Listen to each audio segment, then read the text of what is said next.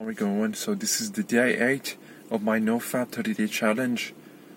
I managed to outcross again yesterday by this much. I was sitting and all of a sudden I just had starting, negative thoughts. And I was like, what the heck, man? What am I doing this?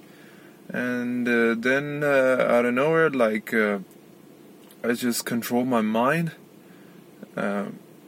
I think just because I had to post a video again, that's why I couldn't do that anymore.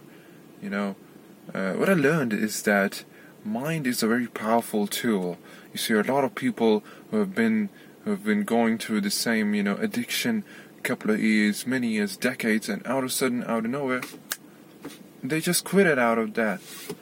And that's mind is a very important thing if you try to understand it.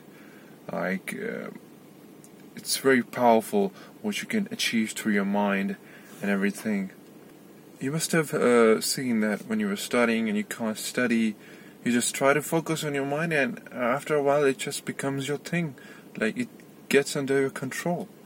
And so remember always, use your mind. It's a very powerful tool.